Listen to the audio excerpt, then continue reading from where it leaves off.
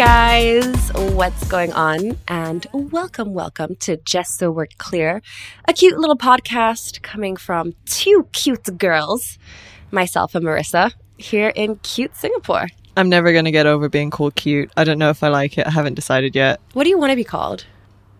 I don't know. Okay, let me try some on you. Yeah. Hot. Ooh. Is that how I'm... No, that's not me either. Stunning. I'll take it. Okay, all right. Wow. Yeah. Breathtaking is good. Show-stopping is also good. Bold, powerful. You know, those kinds of words. I like all those. Yeah. Anything that's a compliment, I will take. Yeah. I don't know if I think cute for me is... It makes me feel small, and I'm not small. It's associated with like girly, and I think like I'm not that girly. Yeah, and I think like girly, it's just... I don't know. Yeah, I don't see you as girly either. Yeah. I'm not masculine, I don't think. No, it's okay.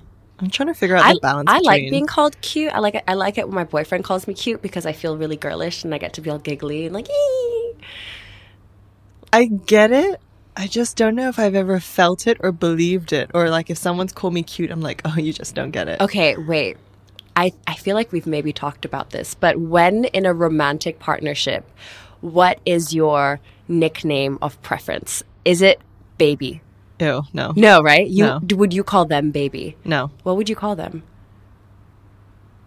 I call people darling, honey. Sayang. Sayang for sure. Sayang is a big one. I would actually always... Sayang is my go-to. Yeah. Right. I wouldn't call someone babe. Baby. Oh, I fall into the baby language way too quick. I notice that about myself, but I don't know. I think it also is. It depends on the context of the person you're with, because sometimes it kind of fits that person. So if they call you that, you're like, oh, okay.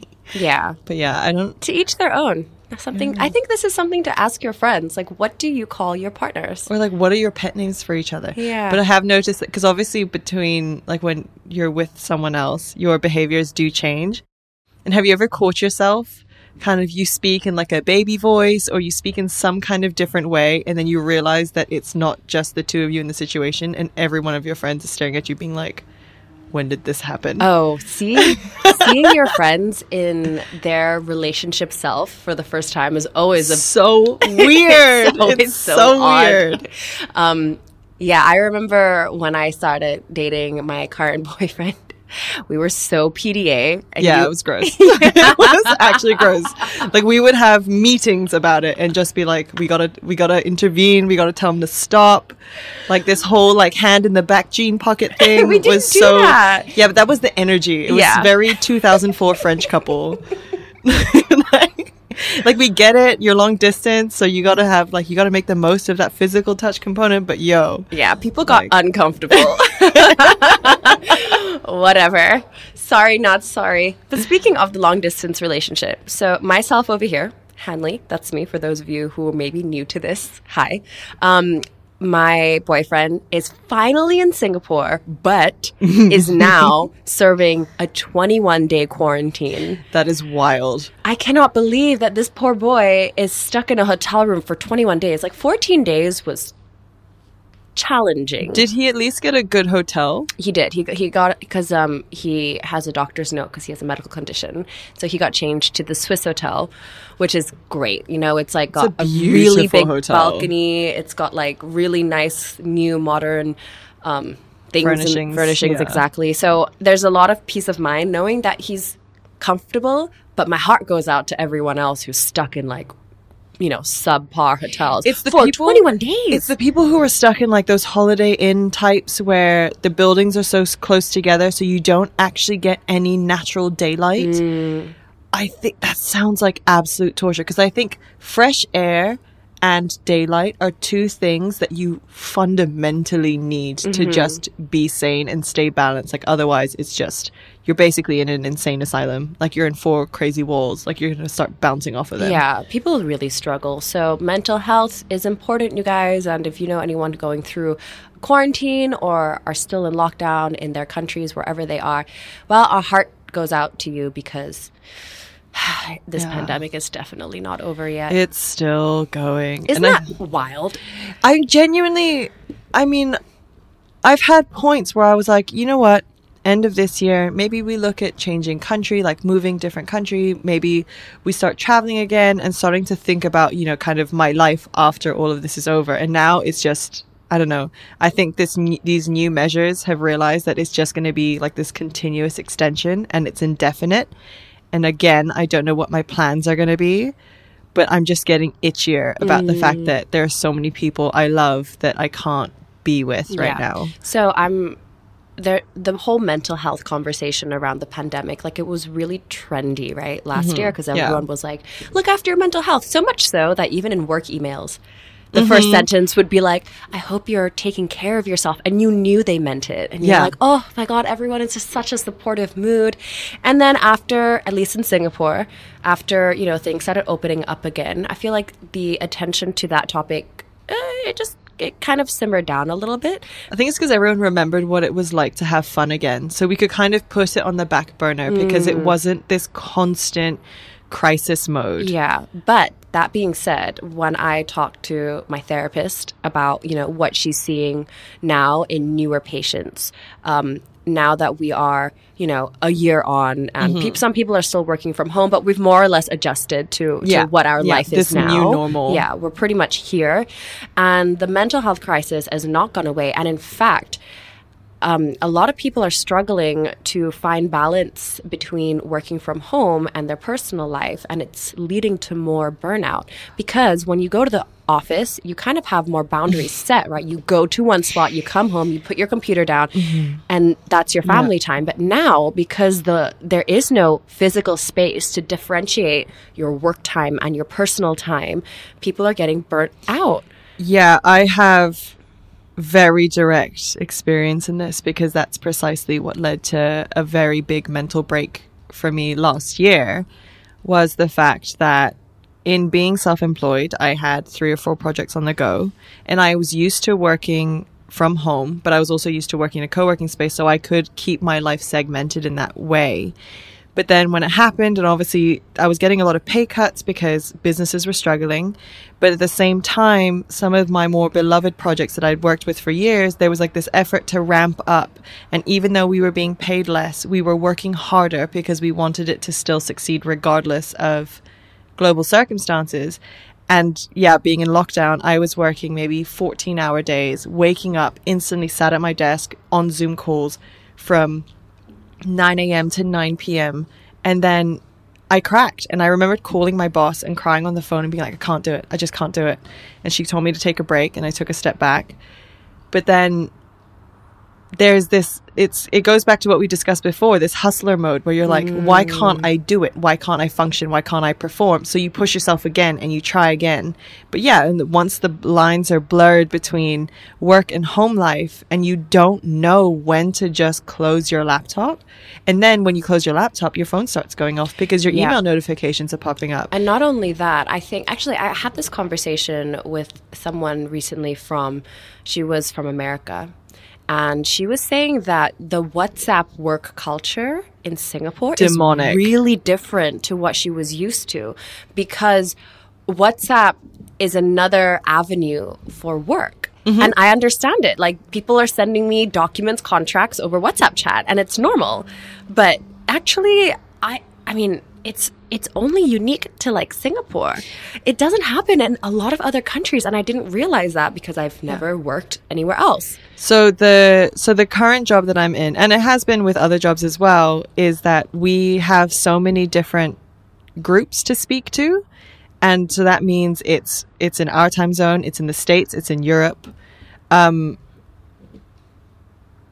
means that my phone is going off non-stop. So it's not just WhatsApp, it's WeChat, Telegram, email, Slack chat, like all of those things. So it's actually gotten to the point where now I have to basically pick a point in my day, and if there's no pressing crises, at 6:30, 7 p.m., I turn off all notifications, every single app. Oh, good for you. I have to. Otherwise, I will lose my actual mind. I remembered waking up at 4 a.m, and I mean, you guys know insomnia is a good old friend of mine. And then just being bombarded with literally, and I shit you not, hundreds of messages. And the thing is that factually speaking, they're not all addressed to me. They're all different groups, so there's a lot that I don't actually have to address, but it's just the fact that it's there and it's omnipresent, and you know it's associated with that work dimension of your life. It's just enough to throw you off kilter. Okay, but also that's in your work chats. I despise group chats on a social level, unless it's between like my core group of like 5 girls, 3 girls. If I hate group chats that have more than like 5 people in it. Agreed. You do not need, like, if there's a couple, you do not need to add both of them. This is my thoughts. Okay, this is my view, because they're gonna share the same, like, they're gonna find out anyway. You can like share that chat. I despise it when someone makes a group chat to share like plans for one event. Like, I just did that for my dinner party. I know, but oh my God. But it's because then I wake up and there are all these like messages that I just don't want to engage in. But at what point can I politely leave? So at what point can you kick someone out of it that you do? There's a weird like social dynamic between the group chats. It's like, I don't want to leave because that's antisocial, but because I don't say anything. That's even weirder. But if I leave, it's like, but then if I don't say anything, does it mean that I read everything? What kind of group chat participant are you? I am one of those engage when I have to, or if I actually have something to say, but I'm not going to chip into every discussion. I don't see the point. But I will say, and also I am one that I mute every single group chat. So like as and when I have time, I'll see, oh, there's 30 messages, and then I'll just kind of skim through. So I don't waste too much mental real estate on it, because I don't have time for that. But I do also think it's weird that when you like leave a group chat, you're kind of like, what are they saying now that I've just dropped off the edge of a cliff? Like, do I have to say, oh, peace out, and then like leave, or do I just cut myself out, or how do I do this? So here's what I did leaving group chats from Bali, because why am I in group chats in a country I'm not in anymore? I just was like, hey guys, see you on other platforms, leaving this group chat. Bye. Yeah, nice, simple, clean closure. Simple, clean. Exactly. Yeah. And I think anyone, you're free to take that template to apply to any of your group chats, because you see people on different platforms all the time. You don't need to see them on your WhatsApp. Because I think there's another thing that happens with group chats, especially when they get too big, is that you spawn side conversations. So if something's going on in the group chat and say something controversial is said, then immediately you're finding someone else who's in that group chat, texting them on the side and being like, yo, what's happening in that group chat is wild. Just here for the popcorn. I'll be there for those. Like, I think that's actually really funny. Oh man, I don't feel like I stick around enough for that. Anyway, so guys, I know I know you get it, because this is just a weird acceptance of this modern social network the burden life of the group chat, but hey, what to do. In other news this week, I have a TikTok video that I don't know if I would call it viral yet, but it's growing. And if you guys haven't followed me on TikTok, shameless plug here, Hanley.Hofer. I'll see you guys there. I'm more fun on TikTok. Anyway, so I posted this video, and it was a reaction to someone asking, this Australian guy, his question was, what's the dumbest thing an American has ever said to you? Okay, and I replied with a story about how there was this girl in Arizona who, when I told her my shirt was from Singapore, she asked me if it was a mall. And then when I looked at her and I said, no, it's in Asia, she genuinely asked me, is Asia a mall? Yeah. If Asia is a mall, Singapore's it's Forever 21. Come on. We're better than Forever 21. We're like Massimo Dutti. Yeah. Yes. Accurate. We're like, we like the deals, but we're also kind of like slightly more expensive. Exactly. Oh, I love that. Anyway, I just wanted to bring this up today because someone said to me, if you are so proud of being Singaporean, how come you don't speak with our accent? I love that. It's basically like, I didn't know my patriotism was tied to my accent, or my sense of like pride was tied to my accent. But I think this is something we all get as third culture kids, because none of us can explain what accent this is. Even now, like even when I listen to us in the podcast, I'm like, how did we grow up in Asia? I understand if people meet us and we say that we're Asian, that they need more of an explanation to why we are the way we are. But then I would also raise the point, right? You and I went to the same school. We have different accents. But you had a British father. right? So, like, you have a British father. He's still around. Yeah, but my dad would have also said, like, as we were growing up, he would mock our accents because he's like, I don't understand how you sound like this. But then you went to England, like, growing up. You were, like, you spent a lot of time in the UK. Yeah, but you didn't spend that much time in America. See, and I would say yours is more American leaning. Yeah. Not American, there's this resistance in me because it's like... You don't sound German. I definitely don't sound German. There's this resistance in me when people are like, you have an American accent. Because I'm like... How dare you? Exactly.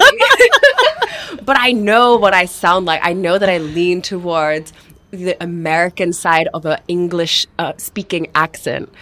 But there's so much to break down in this because, you know, accents are so personal. And just because you don't have an accent that is British, it doesn't mean that it is American. There's different types of British or English-speaking accents in the world. We sort of decided that those are the main two. Yeah, the world was like, you were either British or American, and like Australian's like its own little niche thing. Oh, yeah. There's New Zealand It's not as great. well. I'm sorry, you guys. You didn't luck out on the accent front. The Australians and the New Zealanders. I like Kiwis. I kind of Kiwi like is kind of cute. Kiwi's endearing. You're like, oh, you're from New Zealand. You like, must be so connected with nature. Yeah, Hey. it's like you haven't seen a person in 17 days. Yeah, Your that's best why you're friend really, is a sheep. That's why you're really, really kind. Are you going to be mean to a sheep? No, of course you're going to be great. Yeah. But at the same time, given our international backgrounds, like the people we grew up with in school, I feel like it's kind of like a Rojak accent. Like it mixes with everything. It really depends who you talk to. Because the longer I talk to you, the more American I become. The more I talk to English friends, the more English I become. Yeah, it's the same. It's the same when I'm around like my local friends or my cousin. I definitely like have like more of a Singaporean accent, but I never have a German accent.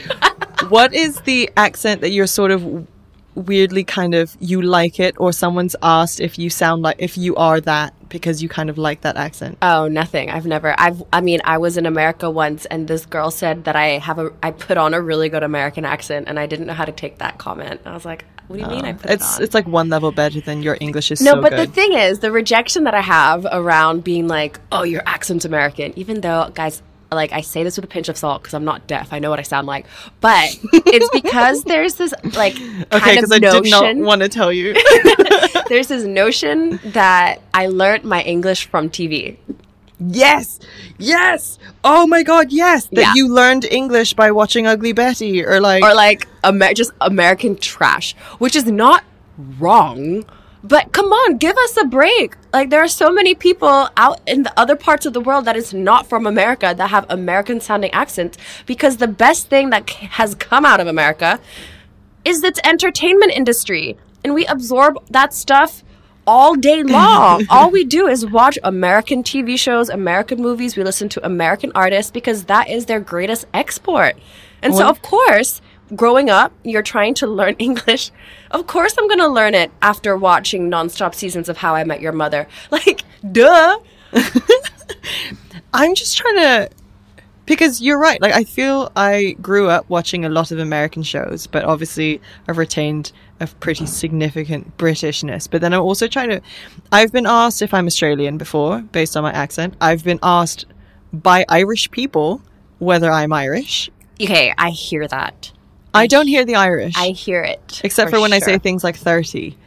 Ooh, the fuck is 30? It's because it's the TH, it's the T's.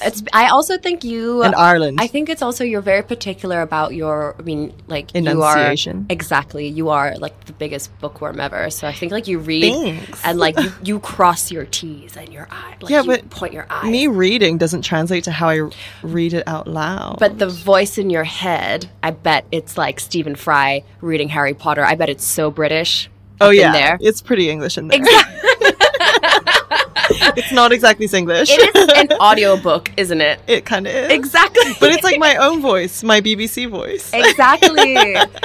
And also, I think just to like kind of like plead my case for my accent is I also work in an entertainment industry. But wait. So when I present, when I am like on MTV, when I did radio, when I host, I'm doing it from what I've learned and gathered from an industry that is, I mean, primarily from the US. So, yeah. But then what I find interesting is, why do you feel the need to defend it? But given, I mean, whatever douche actually messaged you this obviously doesn't understand how accents work, and that it's not really a particularly conscious thing. It's like when people do learn English as a second language, they do tend to pick up the accent of the area where they learned it. And that's cool. But are you going to tell them like, oh man, that's the wrong one? Or, you know, explain, like, ask them to defend why they sound more Scouse than from, you know. I don't think it's about defending, but I think as any mixed race or culturally displaced or someone who's just spent a lot of time outside of their home country or their motherland,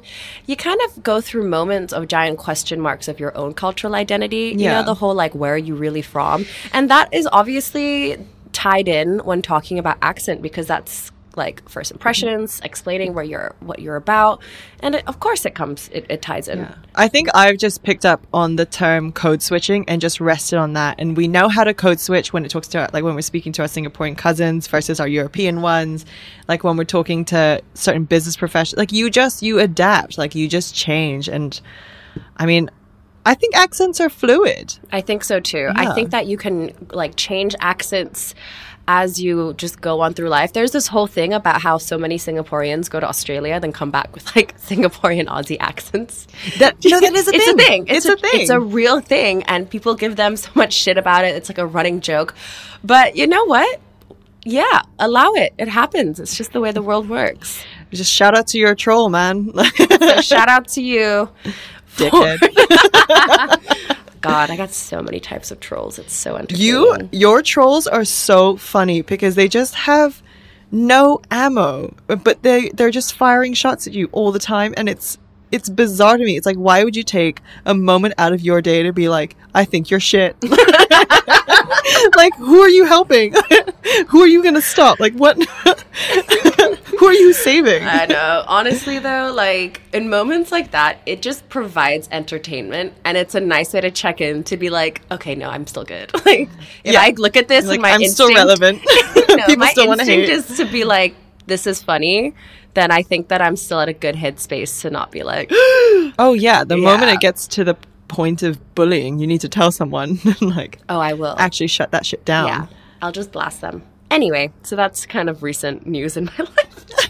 Someone who hated on me for being Singaporean without a Singaporean accent. Yeah, how dare you? Ugh, the shame. Ugh. But I mean, but then it's to presume that we only have one Singaporean accent. And it's the same with the UK. Like, a Londoner doesn't sound like someone from the West Country who sounds like a Scottish person or a Welsh person or an Irish person. Same in New York. If you're coming from, I don't know, Minnesota, you don't sound the same as if you're Californian. Yeah. Let diversity live, guys. Exactly. Also, just relax. Like, I think the key is relax. Why are we picking holes in this? Yeah. Why did we just talk about this for 10 minutes? To be fair, TikTok is much more savage than Instagram. All the internet is savage.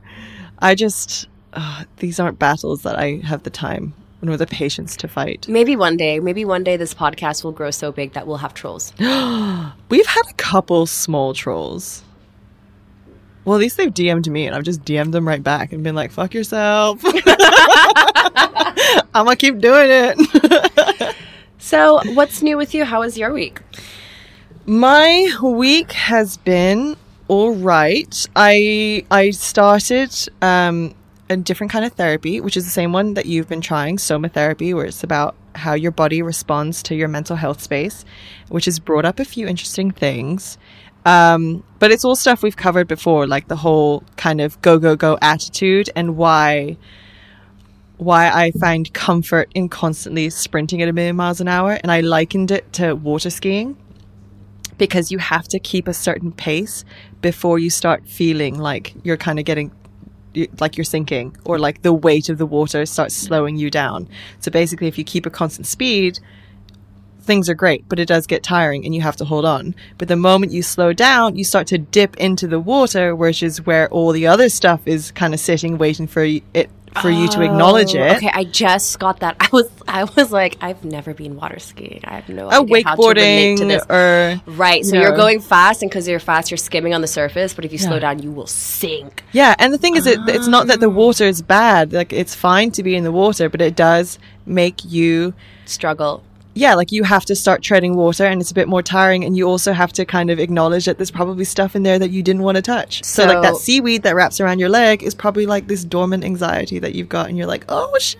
So that came up for you this week. Yeah, it did. And it kind of got me. The seaweed wrapped your leg this week. Oh, it did. Because it was, we discussed it last week, not on this podcast, I mean you and I, where I was learning to distinguish the difference between loneliness and being alone.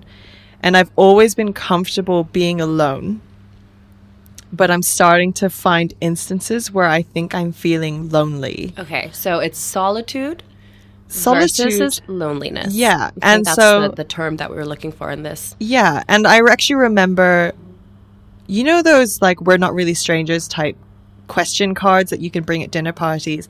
And what the question that came up was, what's your biggest fear? And I said back then, loneliness.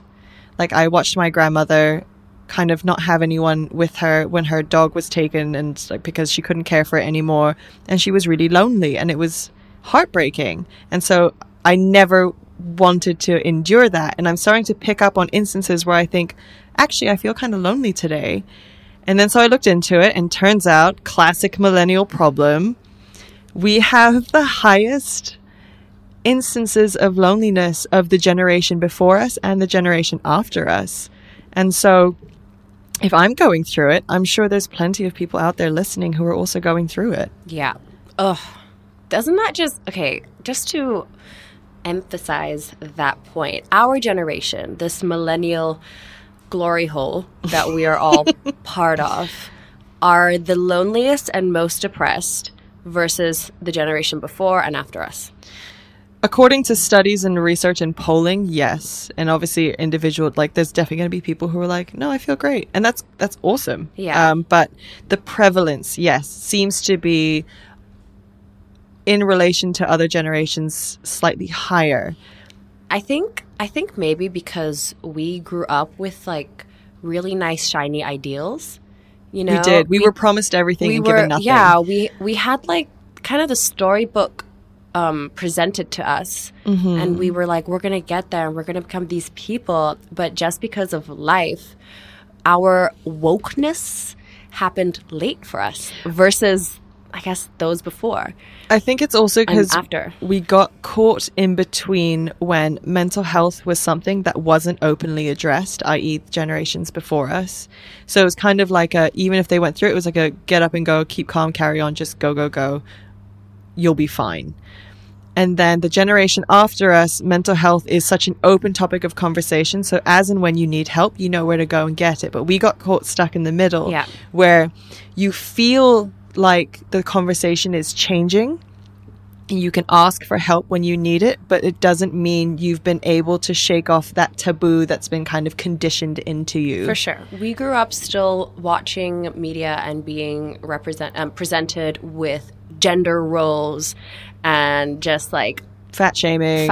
Exactly. Yeah, all the like we were there for, like we're here at the brink of all the progressive change, all the stuff that should have happened ages ago, or at least these are the latest waves of them, but we weren't there to enjoy them when we needed it in our formative years. Like I think there's a lot of compassion that needs to come towards us, and self-compassion for ourselves, because whilst we are going through just the hurdles of being in our 20s and figuring ourselves out, we're also unlearning a lot of stuff. Unlearning is way harder than learning. Oh my God, absolutely, because it checks you, like it humbles you, it rocks your foundation.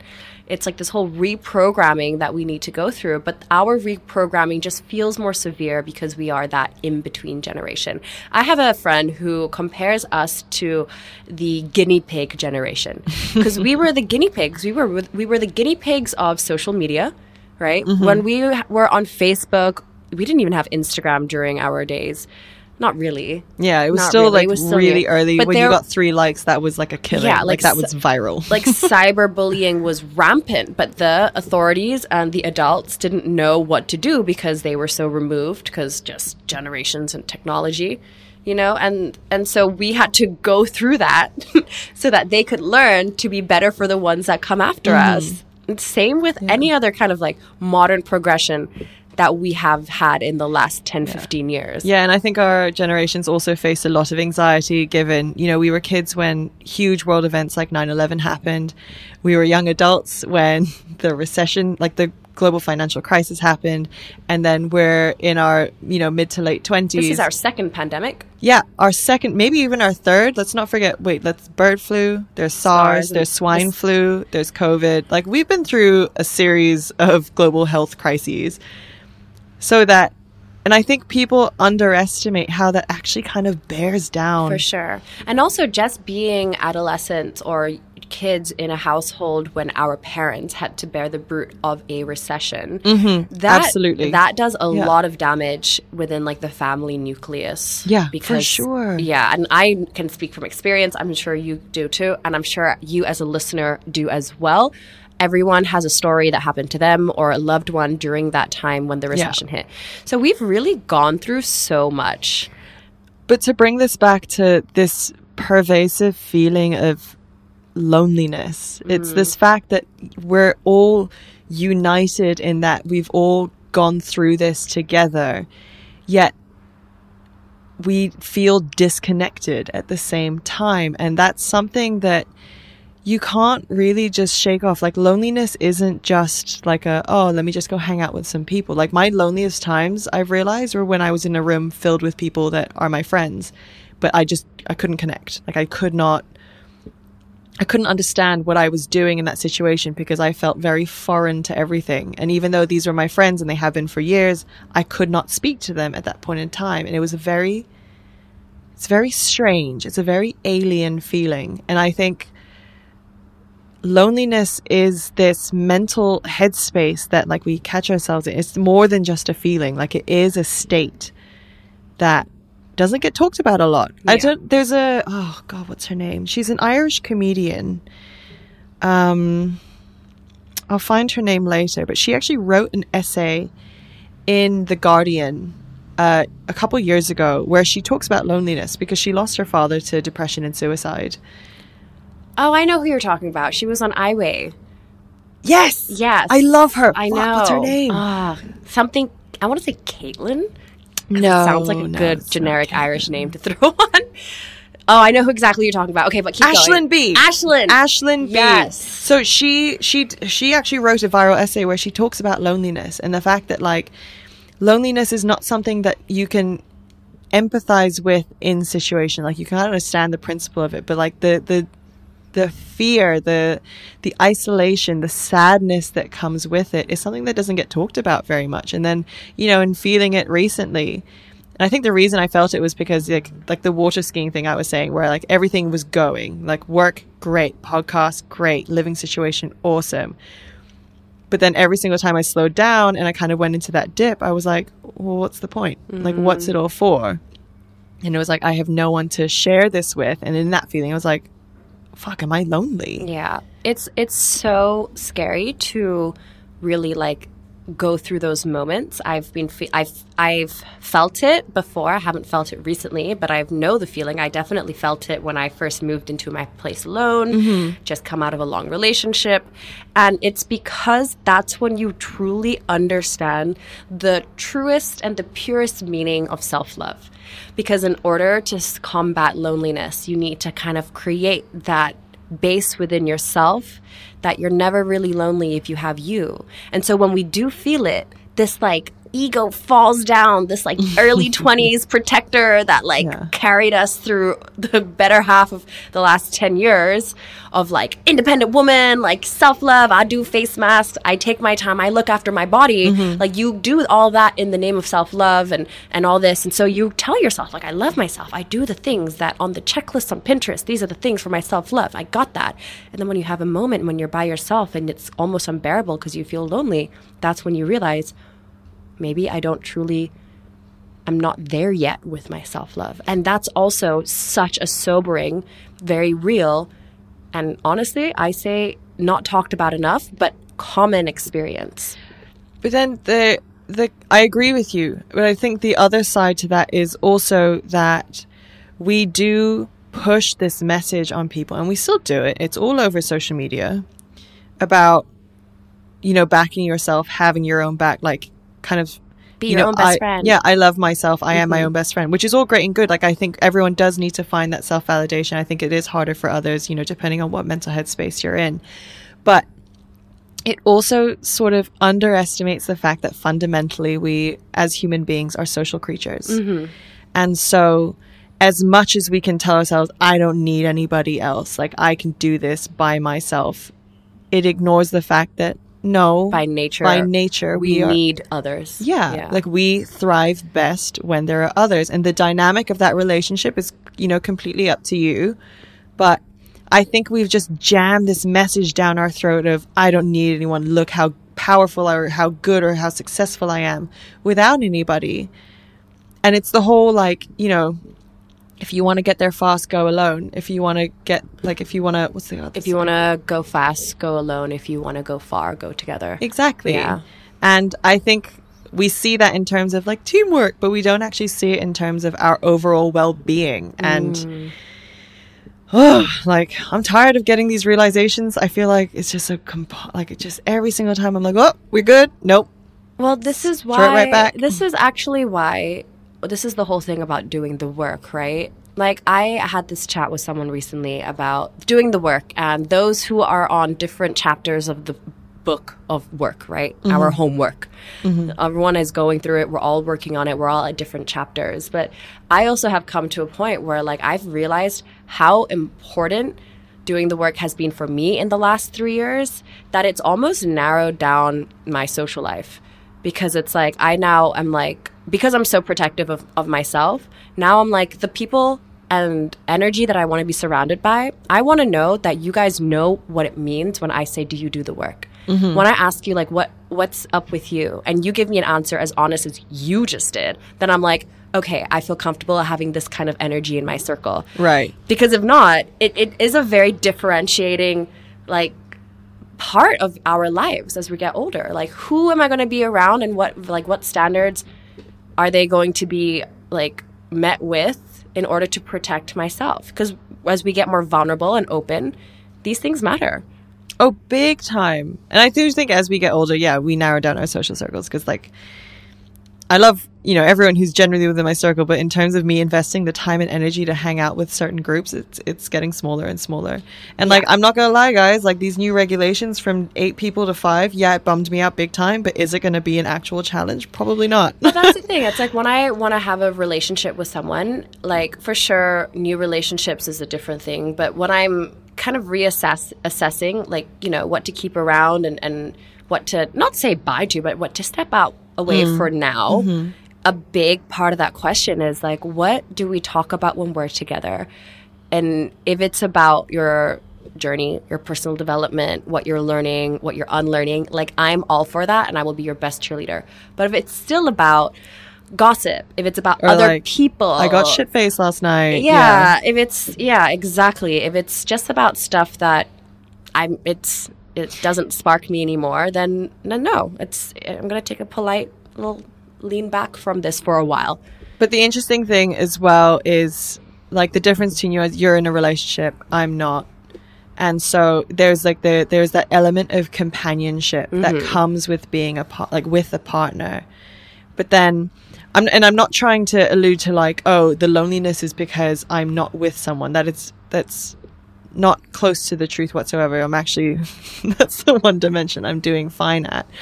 But in terms of like meeting new people, I'm realizing that, okay, while I might have this, this sort of weird wave of loneliness that kind of crops up every now and again, my solidarity is coming from my family and my friends, that they're the people that obviously I will never feel lonely around. But then when it comes to, are you going to open yourself up to, I don't know, dating, new relationships?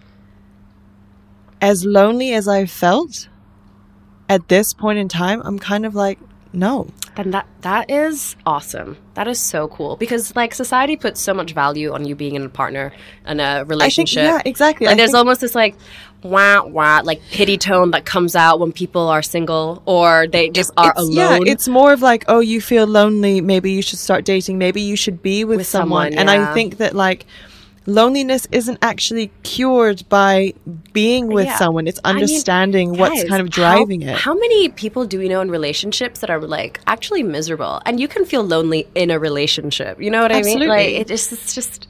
I think the point I want to drive home is that in terms of addressing loneliness and coming through it and overcoming it, is it's not about surrounding yourself with more. Like that's not the answer here. And like, I mean, I don't know how I came to that answer, whether it's the correct answer for everybody, but I just know deep in my bones that being with someone isn't going to fix this feeling. Like there's other stuff that needs to be worked at in order to understand where it's going to go and how it's going to kind of ease off. For sure. And well put. Loneliness is so sobering. Yes. It's honestly, it's upsetting. Like I mean, let's be honest, and I wasn't gonna tell the audience this, but I will. Like, I mean, I came to you last weekend, and I just sat on your sofa and cried, and I was like, I feel lonely. I know, and I was holding a cold drink, and I wanted to console her, so I put my hand on her thigh to be like, it's okay, and my hand was wet. It was wet and cold. It's the most unpleasant consolation. And I cringed as I did that. I was like, I'm gonna touch her. I'm so like, fuck, my hand is cold and wet. The least comforting gesture ever. Yeah, but what was good was right after that, you just like put your anxiety blanket over me, and that helped a lot. Like, you need this. Everyone needs an anxiety blanket in this day in life. But that should be our merch. Anxiety blankets. I think we should do it. I think that's a great idea. Actually, guys, watch out.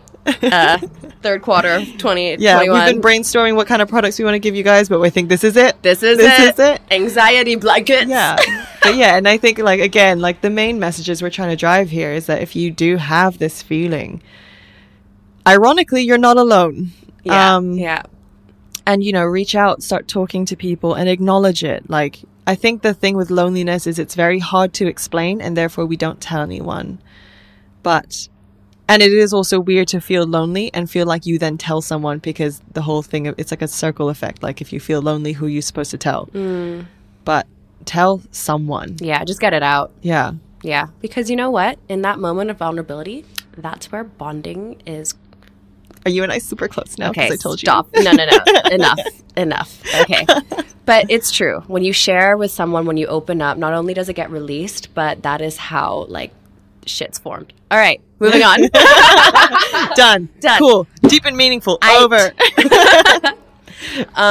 Mic drop, but these are expensive, so we're not going to be dropping these. Speaking of mics and this new setup, I think that was a good time to not only wind down the podcast, but also share with you guys that we're hosting a giveaway. Audio-Technica, major shout out to them for hooking us up with all this new equipment. And also, they're sponsoring a giveaway this week on the podcast. So check out the show notes and caption, Instagram details. Yeah. Cool. All right, guys. Anything else you want to add? I'm a lot happier than I sound when I explain these stories. I just want to say, it's not all doom and gloom. It really isn't. I mean, well, how the hell are you going to talk about loneliness with a smile? Like, it's just creepy. You know me. I could do that. If I really tried, I could do that. Oh, I know. It's actually really uncomfortable for me. It's really jarring to me, too. Because I'm like, how did I just explain the most painful thing in a candid manner? Like, yeah. But yeah, no, don't worry, guys. I'm fine. Just want to say. She's good. We good. Yeah. And big love to all of you who stuck around to the end of this episode.